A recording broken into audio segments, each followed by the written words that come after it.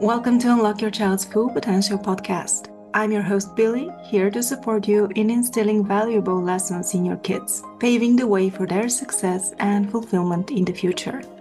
Today's episode is all about why business is the perfect playground for teaching life skills to kids.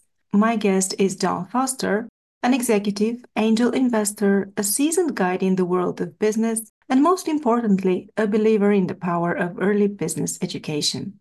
Why business? John unveils its potential as a vehicle to instill crucial life skills in your kids. From negotiation to resilience, business ventures become a hands-on classroom for preparing them for the real world. Wondering if your little one has that entrepreneurial spark? John suggests trying various business ideas, from leasing vending machines to connecting with local farmers. The truth is, you can't predict if a kid is cut out for business until you give them a chance. And the best part is you don't have to be an entrepreneur yourself. There are online classes like Middle School MBA that can support you in this journey. Join us for a chat filled with real insights on turning business into a tool for shaping capable and confident young minds. Before we dive into the interview, I just want to take a moment and thank you for your support. It's what keeps me going strong, and I'm truly grateful for each and every one of you. I have a little favor to ask that can make a big difference. If you're enjoying the show and finding nuggets of wisdom that resonate with you, could you please take a moment to rate and review it on Apple Podcast or Spotify? It's super simple and it helps me reach even more parents out there. Your thoughts could be just the inspiration another mama needs. Big thanks for being part of this community. And now, let's dive in. John, it's fantastic to have you on the show. I love how your career has evolved, especially your focus on teaching kids about business and entrepreneurship. Can you share a bit about your journey and what led you to guide young minds in this direction? Yeah, well, great. Thank you for having me. It's so nice to be with you. So my background is in engineering and business as far as school. And then I worked in industry and ran businesses and closed businesses and did corporate strategy and all that sort of stuff. And along the way, I volunteered with an organization called Junior Achievement. What they do is they teach kids business. Basically, they provide a curriculum and get volunteers to come to the classrooms and teach it. And so as I was doing that, I basically developed my own. I said, oh, it'd be nice to do this and add that. And before it was over, I just had my own curriculum and I was teaching it in schools and everybody loved it. And one day I was walking to class and I said, why am I teaching 14 kids? I should teach 14,000. And so that's when I built it out online and then we were able to roll it out to teachers. So we just hand it off to teachers anywhere in the world. We give them a new superpower and they're able to teach very high level business and economics to very young kids. That's awesome. I didn't know kids learn that at school. I thought school preps them for employees, not business owners. So that's good to hear. Exactly right. It's funny. A lot of the organizations that are teaching business or entrepreneurship, their tagline is, we make your kids workforce ready. We're not trying to make kids employees. We're trying to make them managers and bosses and managers of their own lives, because really economics is about the way people behave, the way they interact with one another, and how they get the things they need in life. We say business skills or life skills. It's the same thing. So, for parents tuning in who are keen to foster an entrepreneurial spirit in their school-age children, what are some practical tools and activities that you can recommend to help their kids dip their toes into the world of business? Well, there are ways to dip your toe, but if you want to really dive in, it wasn't my idea originally. A guy told me about it. He said, just buy a vending machine. Buy a vending machine and put it somewhere. And now you have a business. You're stocking it, you're pricing the products, you're deciding what products to put in it. How can I please my customers? Where do I get the most traffic? What's the cost of my products? And so you can take that, like maybe you have vending machines in your school. you can step into any degree you want. Let's say there's a vending machine there that some company has placed. Well, you go to them and say, we want to lease your machine. We'll pay you for the machine. Now you didn't have to buy it. You're leasing the machine. You're using it. You're not having to deal with the maintenance, et cetera. And you can do it as we collect the money and we give part of it to them and we restock it. Or you can go as deep as you want into that. You can analyze what things should be in our machine and how should we advertise it to our customers and build the P&L from what you're making. And then maybe think about buying another machine and going to parents and saying, look, we need some investors in our machine. And here's our pitch. This is how much money our machine makes. Once we get this machine up and running with your money, we're going to sell this machine to another group of parents of kids that are coming up behind us, and we're going to return your money to you. I mean, you can take it as deeply as you want. It's better than a lemonade stand. It's exactly what I was thinking. And the beauty of it is it's an instant business, an instant real business, where one of the difficulties in an entrepreneurship program is that it's hard to generate a genuine interaction with the customer where they're freely giving up their money for something they want more, than what it costs. That's one of the real essences of doing business. And it's difficult to simulate in a short time frame in a classroom or whatever. But this buy a vending machine idea, I think, is beautiful. I love the idea. There are also other opportunities, like if you have a school every afternoon, I don't know about in Europe, in the US, people bring their kids to school. And so every afternoon, there's a line of cars waiting to pick up kids. That's a bunch of potential customers with nothing to do. And maybe there's a local farmer who sells eggs who would love to have access to your carpool line. You could be the middleman there, collect the eggs, and again, go as deep as you want. You could just sell them for cash as a car drives up, or you could be more sophisticated. And so you have to order your eggs so that we know how many we're going to have and how many we're going to get from the farmer. We're going to control our inventory so that they don't go bad. The eggs break. You have all the problems that a real business has, and you have to learn, how to cope. So you might do that with eggs. You might do that with any local produce. There are many, many opportunities there. I love those. And they sound like modern day opportunities, because I think the time of the lemonade stand is over, or at least where I live, it was never part of our culture. So with my daughter this summer, she was selling handmade birthday cards. She went out to the street and started asking people if they want to buy her cards. But this is a very small venture. It's a one-time thing. So your ideas are much more complex and showcase a bigger picture of business. So I love those. And do you think that we have to wait for our kids to come up with ideas, or we feed them those and see if it clicks? Yeah, I think like with everything, you're the leader of your child. You're bringing them up in this world, and so you should present them with these opportunities. I love the idea of starting with the card. That's totally great. There's a lot of elements there. They can mow yards. They can go dog sit, walk dogs. There's many, many opportunities for kids to have small jobs, which are micro businesses, kind of.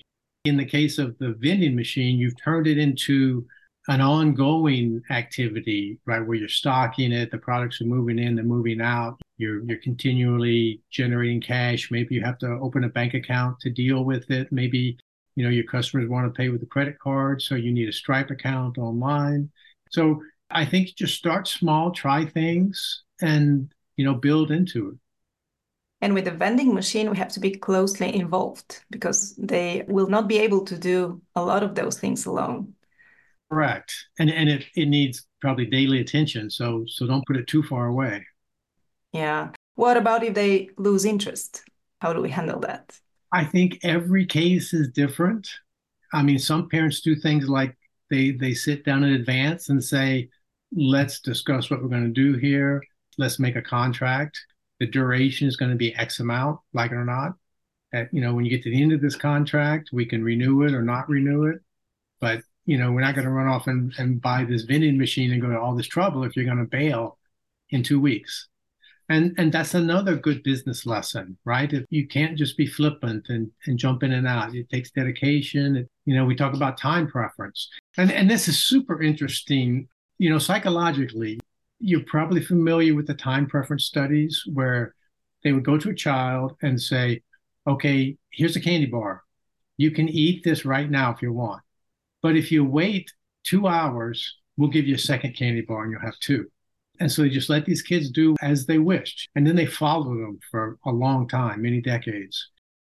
And the kids that waited for the second candy bar, they just did way better in life. Their health outcomes, their financial outcomes, everything was better because of this delayed gratification notion or this time preference. And that's built into every economic principle, every business thing. This is one of these overarching principles that you think about the future. You say, I'm going to make my life a little more comfortable today so that my future is better. The element of time is one of the things that really trips people up when they're trying to understand economics because they want to think of it as things happening instantaneously. But when you realize that the investment happens now and the return happens sometime in the future, maybe, so you've got time and you've got uncertainty. Those are hard concepts for people to wrap their heads around. They're not obvious. If somebody points them out to you and walks you through it, then you can go, oh, I get that. But if they don't, it's just not particularly obvious. So do you think we have to let kids experience it for themselves? For sure. You might want to spell out the ground rules very clearly so that you don't end up with maybe a short-term disaster. And don't you do that when the kid says, oh, I want to take tennis lessons? You say, well, okay, but you're going to have to take all these lessons. I'm not going to sign you up and have you take 2 lessons and quit, right? You have to finish this set of lessons. I would say you know your child best and you set it up so that whether they lose interest or not, well, sorry, this is you've got an obligation. Yeah.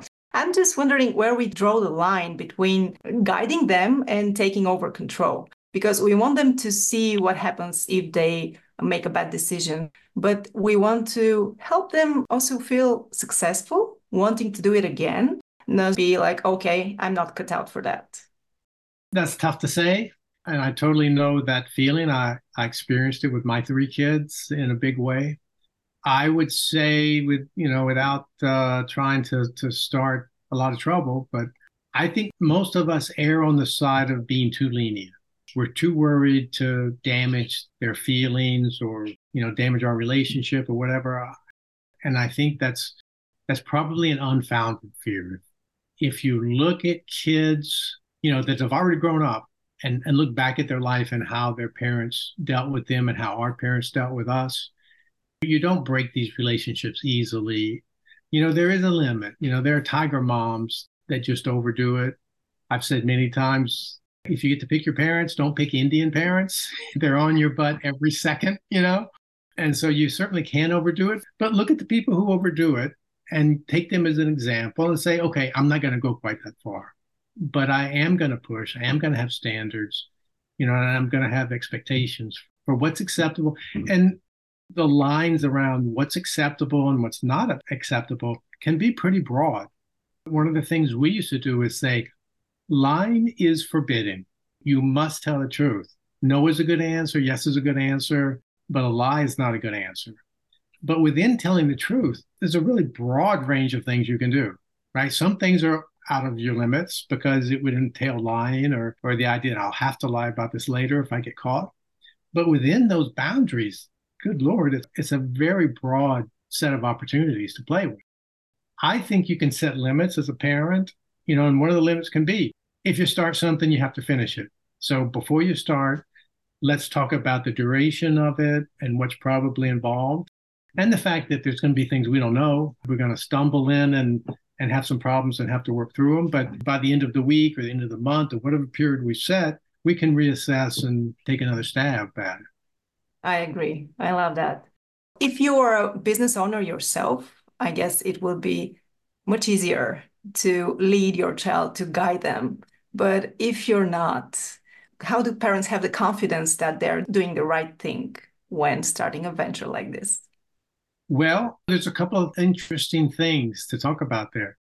One of the things that we've learned in teaching business and economics to kids is that for those whose parents have businesses, they come back, and even those who are just maybe it's not a business, but it's a profession, a job, they say that they suddenly have new tools to talk to their children, that their children understand what they do every day, and they can discuss their business, they can discuss their issues at work, the problems with employees. Because think about it. When you were a child, you watched your parents go to work every day. Maybe you went to school, you went to daycare, they went to work, they came back in the afternoon. Everything in between was blank. You didn't really know what went on. When kids understand how the business world works and why people work and you're getting paid and you're delivering value, all of a sudden they get it. And we've actually seen parents and children become closer because the children understand what the parents are doing and they appreciate it. They're like, oh, they're out there working for me. And so I would say that even if you have a business, okay, you don't have that big of an advantage over someone who doesn't. Someone who doesn't have a business, just start small.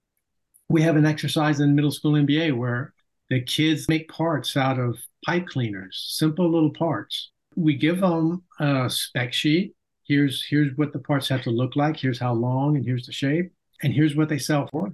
And this is how much your raw materials cost. So you buy the raw materials, the pipe cleaner, and then you use scissors or whatever to create the product. And then we buy the product at a given price, assuming it passes quality control, right? Assuming it's good enough. So you have all the elements there of doing a business, and you can do that in a very artificial way with your kids, but all the elements are there. And once you've done that work, you can create a profit and loss sheet. There's a lot of games around that. So you can gamify it that way if you like, and then venture out into real world. Yeah, the trouble is that it's an ideal scenario where everything goes right. And there are some lessons that kids need to learn early on. You say that fail sooner is a good approach. Yes, fail early and hopefully you've failed smaller. That's one of the principles of not losing your shirt altogether. Things go wrong in life and you have to adjust to that and work out the issues. And those lessons are just amazing. What are some of the lessons you think it's important to teach our kids early on in regards to business and entrepreneurship? Again, I see these as life skills, but business is a beautiful place to teach them. For instance, there's the old saw that people want to do business with other people who they know, like, and trust, right? There's three things: know, like, and trust. What does that mean? It means you need to be knowable, you need to be open, you need to be likable, and you need to be trustworthy. Man, those are big goals. We teach, businesses have a customer relationship manager, a database where you keep your customers and everything you know about them and their contact information. We build those with kids, and we have them make business cards and go around and introduce themselves to one another in a professional way. So they're learning to meet and greet other people. I was a very, very introverted kid, crazy introverted. And so I think about these kids a lot. Many kids, particularly ones like that, think that it's a big deal to go introduce yourself to somebody. But what you can discover is those people want to meet you too. And so when you break this barrier of, it's really a scary thing to do, then all of a sudden you open up a real world for them. That's another lesson, that there's a way to interact with people. And even there are people who are going to shun you, right? It's not going to work every time. And you go, well, that's not me, that's them. Fine. I don't have to have them. There's a dozen other people who are super nice and would like to be my friends. I mean, these are lifelong lessons. Yeah, dealing with rejection is one of the important ones. Yes.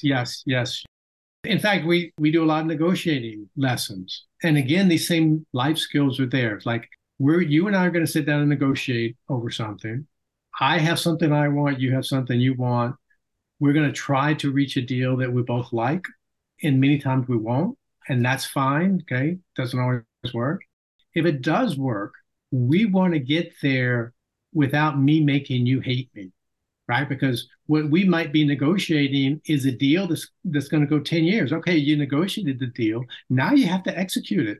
And that's going to go on for 10 years. You better not make that person your enemy on day one. Good point. Right? So again, they're learning to deal with other people, to think about the future. In the meet and greet thing, that's just the beginning of the relationship, right? You have this relationship, you start it, you meet someone, then you perform, you're trustworthy, you're likable, and then you keep going and you build. And each success you have, like we negotiate, and I end up in a different place because now I have a deal with you that's better than the deal I had before. And now that deal is my next best option for the next negotiation I want to make. So you're building step by step by step. Or looking in the rearview mirror, what we say is when you go into a negotiation, I don't care if the guy across the way is your principal or it's Bill Gates. I don't care who it is. Nobody can push you worse than your next best option, right? Your next best option is what is your fallback position. If there's no deal, that's what you have, your next best option. And so whatever your next best option is, that's your protection. That's what keeps you from having to take a worse deal. And who's in charge of your next best option? It's you. It's how much did you work before the negotiation to build this option that you have. So the whole thing, it's one life lesson after the other. Yeah, important life lessons. So it's good even for kids who are not naturally inclined to start a business venture to gently encourage them to try, just to learn those lessons, right? You know, that's a great question. And you can't really tell in advance until you sort of test the waters. We're often very surprised that this very frou-frou, artsy-fartsy eighth grade girl suddenly becomes a business shark. She's just totally into it, and nobody saw it coming. Or in another case, a teacher told me about this little boy who was so shy that if you spoke to him, he would cry. But when they did middle school MBA, he was into it. He was raising his hand. He was correcting the other kids. She said, this was just a different child. I had no idea that kid was in there. So I think you have to try. You can't just tell by inspection what a kid's going to respond to. That's true. What if they try and they're crushed by a failure?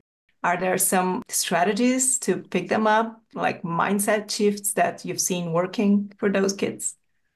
I've actually got a lot of failures, a lot of crushing sort of failures. I had a principal one time who told me, John, you're setting these kids up to fail instead of setting them up to succeed. And I said, I know. I want them to fail now. I want them to see that. But what we actually typically see happen is, you know, we're pushing them, we're tricking them. We don't coddle them, right? When the game I told you about of making parts, if you make the wrong parts, you lose money. You know, if you're not smart enough to recognize, I'm going to lose money on this part, well, sorry. But they only make that mistake once. And then they're like, I got it. And once we've done this to them once or twice, they become wise to it. And they're like, okay, I know you're going to try to pull something on me, and I'm watching for it. What that does is that puts the kid on the edge of their seat. You might call it suspicious, you might call it alert, but that's a mind that's open and trying to learn. I'm looking, I want to know what's going on here. I'm looking for the details. I'm looking for what you've got hidden behind your back. And that's a great learning attitude. And of course, they like it too. It's fun. It's a game that has important life implications, and they feel that. And so I've never seen anybody that was just crushed. We've seen in many classes, there'll be things that happen because these kids are interacting with one another, right? And they'll have these stories, you know, where Billy lost his butt to Sally Ann in this negotiation, and it was hilarious. And it becomes classroom lore. You know, so even though obviously things will go wrong and things will happen, what we've always seen is it's been more in a very positive light of, you know, we made this big mistake and we learned from it. It's kind of funny now and that sort of. I'm intrigued. How can parents find middle school MBA if they're not in the school that you're currently having classes? So tell us more about the online version. You can just go to middleschoolmba.com and everything is there. If you're a homeschooler, you can just buy it directly on the site. We have like a 20-minute onboarding video for the teacher, and then they have lesson plans and all the stuff. Typically, they just take it and go. They're good. But if you need help, we'll give you a hand. You can contact us, and we'll help you with whatever you need. If you're not a teacher, you're a parent, you can do it, right? Absolutely. None of our teachers have any business or economics background. None of them. Love it. And what about the age of the children? How old should they be to be able to We start? say typically 11 to 17, but there are plenty of people who do it 10 or possibly 9. We had a summer camp this past summer in Dallas where a parent wrote the principal and said, I am so happy to see my third grader learning things I didn't learn until I was in my own MBA program, when I was 30 years old. Amazing. And how long is it a course, like a month, or how does it work? It's a series of lessons, and you go as fast or as slow as you want. In fact, that's one of the critical functions of the teacher is to pace it, to their particular kids. With online learning, typically what happens is you're going directly to the student and you have no idea who that student is. And so as the curriculum developer, you have to aim for the lowest common denominator. You don't know who that student is. And when you do that, then any kid that's partway bright is bored to death. It's almost torture. So what we do is we come in super high from the get-go, and then we count on the teacher to know the kids and to bring them up at the appropriate pace to that level. It's almost magic. One of my biggest concerns when we started was, can I put this in the hands of some teacher that's not steeped in all this stuff and have them succeed? And as it turns out, they're better than I am because they're real teachers. And so once they understand it and they know every kid, they know how to push their buttons, and they're better than I am. I sit in the back of a classroom and I'm just so thrilled to see it happen. I might propose it to our school. It sounds fantastic. Oh, for sure. It would be great. Thank you, John. Thank you for being here and sharing all those tips with us. I enjoyed it so much.